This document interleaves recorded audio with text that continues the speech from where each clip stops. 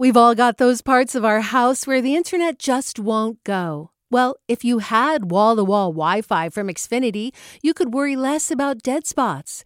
Because with wall-to-wall Wi-Fi from Xfinity, you get fast speeds, reliable connection in every room, and power for all of your devices, even when everyone's online.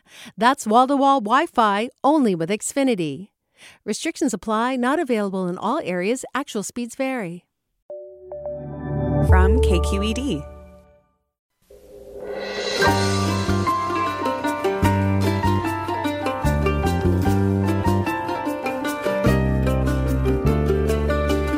From KQED Public Radio in San Francisco, this is Forum. I'm Scott Schaefer. On Friday, a federal judge in San Diego struck down California's ban on assault-style guns, saying it was unconstitutional and didn't work anyway. The state is appealing the ruling, so the ban might still survive. Meanwhile, we'll examine the future and effectiveness of gun laws in California, with some of the strictest laws on the books for limiting the sale, purchase, and use of guns. Then later, Washington Post political columnist Karen Tumulty joins us to talk about her new biography of Nancy Reagan. She rewrote the role of First Lady, first in Sacramento when her husband was governor, then in the White House. We'll examine that legacy. That's next on Forum, right after this news.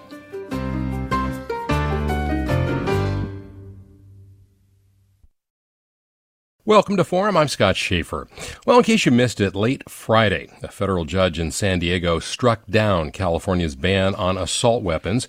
It's been in place for more than 3 decades, passed in 1989. In his decision, Judge Roger Benitez wrote that the state's definition of illegal military-style rifles violated the right of law-abiding citizens to own those weapons. He also called the law, quote, a failed experiment. Governor Gavin Newsom condemned the ruling on Twitter and elsewhere immediately, and Attorney General Rob Bonta says he will appeal the decision. Joining us now to talk about the ruling are Rory Little, professor at UC Hastings College of the Law. He's also a former clerk for several U.S. Supreme Court justices. Rory Little, good morning to you. Thanks. Good morning, Scott. Also with us, Garen Wintemute. He's director of the Violence Prevention Research Program at UC Davis. He also practices and teaches emergency medicine at UC Davis School of Medicine. Welcome to you as well. Good morning. Well, let me begin with you, Rory Little. What is the significance of this ruling?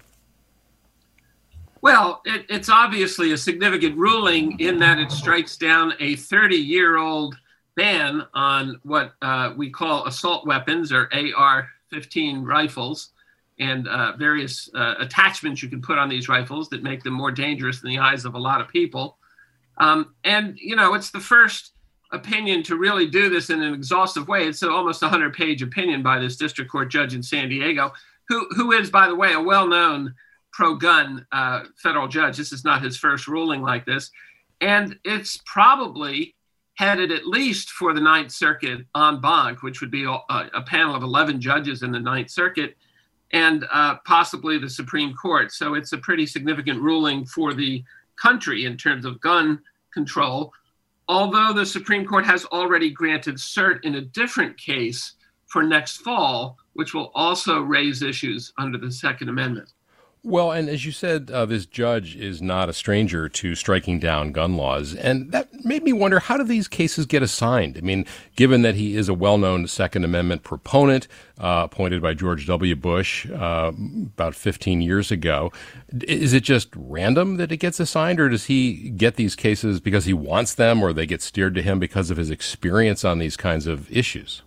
You know, it's a bit of a black box how every district assigns their cases. Most districts today have a randomized wheel where judges get their cases randomly. But it's very likely that he got this case because it was related to some of the other cases that he's had. In other words, once you're a district court judge and you have written in a particular area or substantive law opinion has been issued under your name, parties can steer cases to judges that have experience in that area. And the court can independently steer those cases to people with expertise. It makes some sense for efficiency. Why make everybody learn everything from the ground up? But it does tend to put one judge's stamp on an area in a way that may not be representative of all the judges on that court, for example. And in addition to the substance of the decision striking down the law, a lot of people, including the governor, took issue with his tone. He said, among other things, and I'm quoting here, like the Swiss Army knife, the popular AR-15 rifle is a perfect combination of home defense weapon and homeland defense equipment, good for both home and battle. What did you make of the wording of the decision in that regard? Well, I'm laughing, if you could see me, because comparing, an AR-15 assault weapon to a Swiss Army knife is like comparing a bicycle to a Harley Davidson. They both have two wheels. They both get you from place to place, but they're very different. And one is much more powerful than the other. You have to give this judge some credit. He has some humorous lines in his opinion, but yeah, he's not hiding the ball on his attitude. He starts this opinion pro-gun. Yeah, well, and many would say that humor is not really called for, given how many people have died at the hands of shooters that are using these weapons. But Garen Wintemute, let me ask you about one other thing the judge said, which I alluded to at the very top, which is that the law it didn't work. It was a failed experiment. What's your take on that? So thanks for asking the question. I think this is an opinion that is going to damage the credibility of the federal judiciary. We could discuss whether the judge is spreading misinformation or simply lying, which I think is closer probably to the truth. What are you saying he's lying about? Yes, but he leads with the point that because of this law, you can't buy an AR-15 in California. And that's simply not true. AR-15s are available for sale all over the state. We don't ban AR-15s. We regulate the design of those weapons. So we have the California AR-15 just the way we have the California car. But it's simply a mistruth, however we choose to label it, to say that we cannot buy AR-15s. And to your question, the other striking illogical point in just the first few pages of the opinion is what you raised, that his characterization of the statute as a failed experiment. His evidence is that relatively few homicides in California are committed with rifles. Well, excuse me, Judge, the law was in place. Might that not be evidence of its effectiveness, not the lack of need for it? Well, he also, in that Swiss Army knife comment, makes reference to the fact that more people are killed by knives than they are by assault rifles. And taking, the attitude, the tone, the sarcasm away from that, isn't there some truth to that? The point that we do focus a lot as a country on these assault weapons because the crimes committed, these mass shootings, are so horrific. But in fact, even if we could ban them and make them go away tomorrow, we would still have the majority of deaths and suicides and homicides using other kinds of guns. Sure. Let's stick with mass shootings, so just for a minute. But I want to rewind. I do not think that the characterization, that the comparison to Swiss Army knife was humor on the judge's part. I simply disagree. I think he's saying, as gun people often do, that the AR-15 is a tool designed for a job. The Swiss Army knife is a tool designed for a job. They're different jobs. They're not the same job. The AR-15 and weapons like it were designed for the military when it became clear that firepower needed to replace marksmanship in the military. And that rolled over into civilian life. And I will agree with you that the vast majority, 98 to 99% actually, of firearm deaths in the United States do not involve public mass shootings. But let's stay just for a minute on public mass shootings, which is where these weapons play an outsized role. Let's take the Las Vegas shooting as an example. Put that shooter back up in that hotel room with bows and arrows, with handguns. It doesn't matter. The technology makes a difference. These weapons were designed to to use the vernacular, put a lot of lead downrange in a hurry. And that's what they continue to do. talking about the federal court decision late Friday striking down California's ban on assault weapons and the effectiveness of gun laws generally with Rory Little, a professor at UC Hastings College of the Law, and Garen Wintemute, he's director of the Violence Prevention Research Program at UC Davis. This is a half-hour segment, so we'd love to hear from you now, your thoughts about gun control, gun laws, the effectiveness of them, and on the decision as well. Give us a ring at 866-733-6786. Again, it's 866-733-6786. And you can also get in touch on Twitter and Facebook. We're at KQED Forum, or if you prefer, email forum@kqed.org. Rory Little, I'm just wondering, you mentioned that this case, with the Attorney General Rob Bonta promising to appeal, is likely to end up not just at the Ninth Circuit, but at an en banc hearing, which is a fuller, not just the 3-judge panel, but the full array of judges. And the Ninth Circuit used to be pretty reliably liberal compared with other districts. Not so much anymore. I mean, what impact did Donald Trump have on changing the makeup, along with retirements of other judges and deaths, in some cases, have on that court? Yeah, that's a really big question, Scott. I mean, there are a lot of new Trump appointees on the Ninth Circuit, and so the balance of 29 judges on the circuit, it's the largest circuit in the country by almost twice, it is more evenly divided, if you want to put it that way, between people appointed by one administration or the other. It is not reliably liberal, and there are certainly panels that of 3, they sit in panels of 3 usually, that could affirm this ruling, which is why I suggest it could possibly go directly to an en banc panel. The Ninth Circuit sits in big panels of 11. They have never sat in a panel of 29, but they could theoretically. And this raises the question of the Trump administration made it a top priority to confirm as many judges as possible when they had the majority in the Senate. Right now, the Biden administration is not moving as quickly on judges, and the Democratic Senate is not moving as quickly. Their majority is much closer, of course. But this shows that the Biden administration really needs to get on the stick and start confirming more of their nominees. A lot of the Democratic judges on the Ninth Circuit took a senior status, which opens up their spot for a new appointment. And hopefully we'll see a lot of appointments confirmed quickly. We also expect that Stephen Breyer will retire this summer. We'll see on the U.S. Supreme Court. And of course, the administration's got to get somebody confirmed for that spot, too. It's interesting that President Biden is taking his time, because that was a criticism, especially in retrospect, of Barack Obama, is that he didn't make it as big a priority. I mean, hard to imagine, but they had 60 votes in the U.S. Senate when he first came into office. Yeah, I mean, I don't want to say that he's taking his time, but it is not the single thing on the agenda of the Senate. And the Biden administration, has a lot on its plate. First, they had to figure out how to get the vaccine to millions of people. They've got infrastructure bills. And Biden, having been a member of the Senate for 30 years, wants to do it in what he sees as the correct way, the traditional way. He's not Donald Trump. He's not going to throw over the apple cart.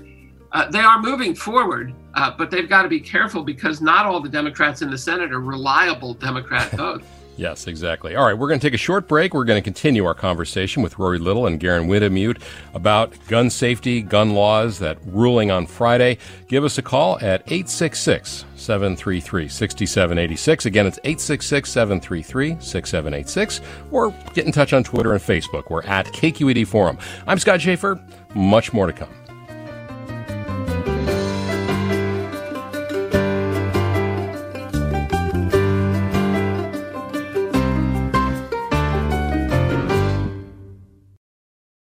Support for Forum comes from San Francisco Opera. Set 10 years after a school shooting, the critically acclaimed opera Innocence takes us into a complex emotional journey where our understanding of innocence and guilt is constantly upended.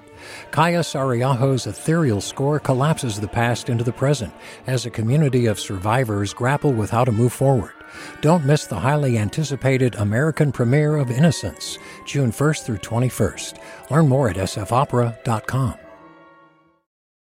And welcome back to Forum. Scott Schaefer talking for the rest of this half hour about a federal court striking down California's 3 decades-old assault weapon ban on Friday and just how much that's going to matter going forward. Our guests are Rory Little, professor at UC Hastings College of the Law, and Garen Wintemute.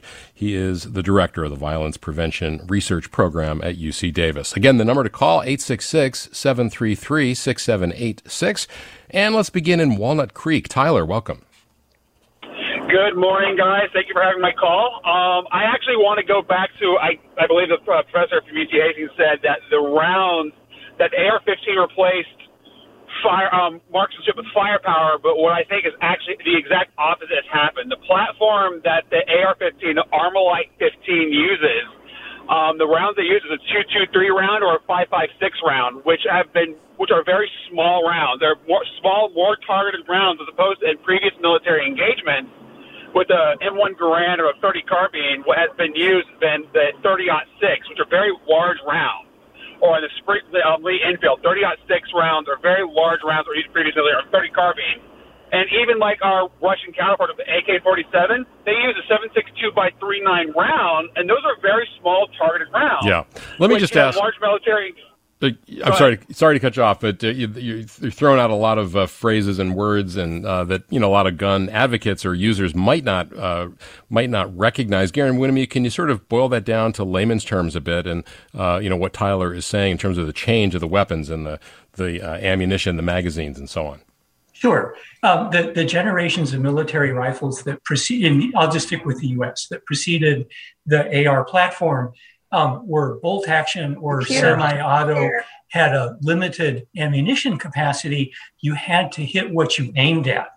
And the decision was made to increase ammunition capacity and at the expense of accuracy so that one didn't have to be quite as good a shot. That was the point. And Tyler, was there a question in there as well? I do have a comment on that because that's also still not true because the 30 carbine was the complementary rifle to the M1 Garand during the engagement in the Second World War and the Korean War. And the 30 carbine had plenty of 30-round magazines that were very ubiquitous. I mean, it can still be found in anywhere else but California today. So detachable magazines have been ubiquitous since engagement since at least the Second World War. So the internal magazine you're talking about in the M1 Garand has an 8-round capacity of 30-06. With the 30 carbine, 30-round magazine is detachable all day long. Or even the Thompson submachine gun, which uses the 45 ACP round, small pistol rounds, 100-round drums, found all day long. They're easy to find, very ubiquitous. Tyler, thanks for... This is not has changed. Yeah, thank you so much for that. And obviously, I think a lot of people would say all those things are true, and there's just too many options if you want to fire some lead into a group of people, or there are a lot of law-abiding users, of course, the vast majority of guns, but just the proliferation of them is a whole separate issue. Let's go from Tyler to Paul in Santa Rosa. Welcome. Hi there. I just wanted to say that I think what gets lost in this argument quite often is the fact that the Second Amendment was written as a protection of the people against the government. This was written by the founders who had just fought a war against their own government and knew that that might be necessary again. Thomas Jefferson's famous for writing that, a little revolution every once in a while is a good thing. I think that it is it's essential for democracy for any government to fear its populace. And if you take away any weapon that our government might fear, then that is not going to happen. Yeah. Rory Little, if you want to comment on that, but also just the notion, maybe respond a little bit to Dr. Wintemute in terms of the effectiveness of these laws. I mean, this was a trial that took evidence from both sides, and the judge came down where he did. Did he ignore the evidence, or did he embrace it in writing his decision? Yeah, I mean, I think this is, as your caller Tyler sort of indicates, there is so many layers of complication here. You can go deep, deep, deep down. This case really goes back to the 2008 decision by the Supreme Court in Heller, which basically found, for the first time in close to 200 years, over 200 years, that there's an individual right to possess a gun in the home for self-defense. Now, really, the AR-15 is not useful, as useful as a pistol might be in your home for self-defense. But this judge did hold a trial, took in a lot of evidence. His opinion is 94 pages long. He makes some good points statistically about whether banning an AR-15 or reducing the features available on an AR-15 does any good or not. It hasn't stopped mass shootings. It hasn't stopped people using these rifles. There are hundreds of thousands of these rifles in circulation in California. So it's very complicated. It's really a question about the meaning of the Constitution. Either our democracy allows us to control guns in a way that the majority of the people want to control guns, or it doesn't. And that's going to be the question for the Supreme Court. If the California people and the legislature want to ban a particularly dangerous gun, which is used in a lot of mass killings, they ought to be able to, even under the Second Amendment. I will say that in 2008, the Supreme Court started on page 54 of their opinion. Like most rights, the right secured by the Second Amendment is not unlimited. And then there's a list of limitations that even the majority, in that case, the conservative majority, found to be true. So there are limitations, and why this particular limitation should be struck down is going to be hotly debated. Yeah. All right. Thanks very much for the call. Here's a comment from Douglas, who writes, if California has the most mass shootings in the nation, how many of them are automatic weapons? Garen, you want to take that one? Sure. If we're talking about public mass shootings, we do have the highest number, but we also have a very, very large population. The state with the second highest number has a population-based rate that is twice ours. And I'll just add on that, a lot of laws in play, not just this one. California ranks 29 out of 50 states for firearm homicide. We are below the median, and we are 46 out of 50 ranked from top to bottom for suicide. We're actually doing a pretty good job. Now, the comment asked how many involve automatic weapons. A, that answer is not known, and B, we're not talking about automatic weapons today. What do you mean? Because isn't that what the decision? Automatic weapons are machine guns. I see. The AR-15 that we're talking about, the civilian AR-15, is a semi-automatic weapon, and we're back into the technical rabbit hole. I can explain the difference if you want. That's okay. Let's read some other comments here. Marv writes, what good are laws if we don't enforce them? A few years ago, I helped a guy move from New Mexico back to California. He had rifles and a shotgun. We came into California. No one even came out to talk to us. Hard to believe illegal guns are any harder getting across state lines. And Garen Wintemute, we also have laws like red flag laws that enable family members and I think now even employers to ask a judge to confiscate guns from people that they think are dangerous. We have restraining orders against people who are involved in domestic violence. I mean, to the point of the listener there, we should be doing a much better job of enforcing those laws, right? Sure. So interstate trafficking first. If the guns come in across the state and nobody knows, nobody's going to knock at the door. There is a requirement that guns brought into the state be made known to DOJ. There are well-described interstate trafficking pathways that bring guns into California. I'll give you an example from personal observation. Go to a gun show in Reno, and 31%, I'm the guy in the parking lot walking around, 31% of the cars are from California. But I'm not the only person walking around. And if you have a California car and you load up stuff that's prohibited in California and you drive back across the border, you're going to be encountered when you enter California on Interstate 80. Now, to gun violence restraining orders. We just published a study about them last week. The problem with GVROs, as we call them, is most people don't know that they exist. That's our fault, not their fault. But in this study, we told people what these orders were and asked them, do you think this is a good idea? And would you use one in appropriate circumstances?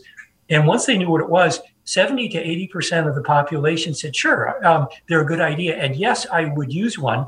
And support was higher among gun owners than among others. And to mass shootings, we have a series of 21 that we've published, and there are more, threatened mass shooting cases in which gun violence restraining orders were requested and issued. Guns were recovered, purchases were blocked, and none of those 21 threatened mass shootings occurred. Yeah. All right, we're going to take a break and move to a different topic. But before that, Garen Wintemute, I want to ask you, the legislature passed a bill that requires the Attorney General to share data on gun violence with UC Davis, with your institute, I believe. And former Attorney General Becerra did not do that, but the new AG, Rob Bonta, already has. What is that going to allow you to do that you couldn't do before? So the state also created and funded a center to do research on firearm violence to help inform conversations like this one. We are that center. It was deeply ironic that the former Attorney General cut off access to much of the data that made that work possible. And it's an open bet what's going to happen now that he's Secretary of Health and Human Services. But yes, data are flowing. We are studying the impact of gun violence restraining orders, of the state's program to recover guns from prohibited persons, et cetera. All right. We're going to leave it there. Garen Wintemute, Director of the Violence Prevention Research Program at UC Davis. Thanks so much. And thanks also to Rory Little, as always, Professor at UC Hastings College of the Law. I want to mention that tomorrow night at 6 on KQED, we're going to broadcast a statewide report, Gun Violence in California. KQED's Marisa Lagos and Katie Orr from our politics team will host a discussion analyzing this decision and its potential impact on the state's gun laws and whether California's strict gun regulations are actually achieving their goals. Again, that's tomorrow night on KQED Radio at 6 o'clock. I'm Scott Schaefer. We're going to take a really short break and come right back with political columnist from the Washington Post, Karen Tumulty.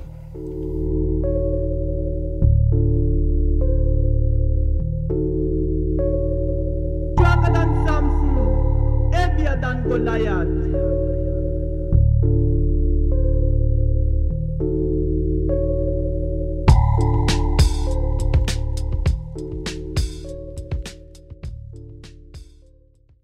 Support for Forum comes from San Francisco Opera. Set 10 years after a school shooting, the critically acclaimed opera Innocence takes us into a complex emotional journey where our understanding of innocence and guilt is constantly upended.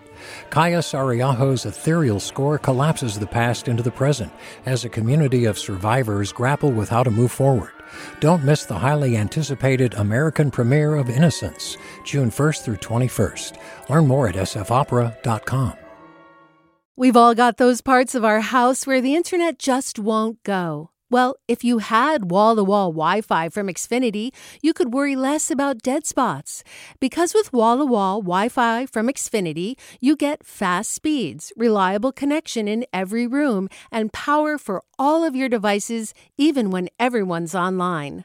That's wall-to-wall Wi-Fi only with Xfinity. Restrictions apply, not available in all areas. Actual speeds vary. All over the country, we need to improve reading in Wisconsin. Schools are changing the way they teach reading. I'm calling for a renewed focus on literacy. We have gotten this wrong in New York and all across the nation. And it's happening because of a podcast. I think your podcast has changed my life. And I'm going to share this podcast with everyone I meet. Sold a Story investigates how teaching kids to read went wrong. New episodes of Sold a Story are available now.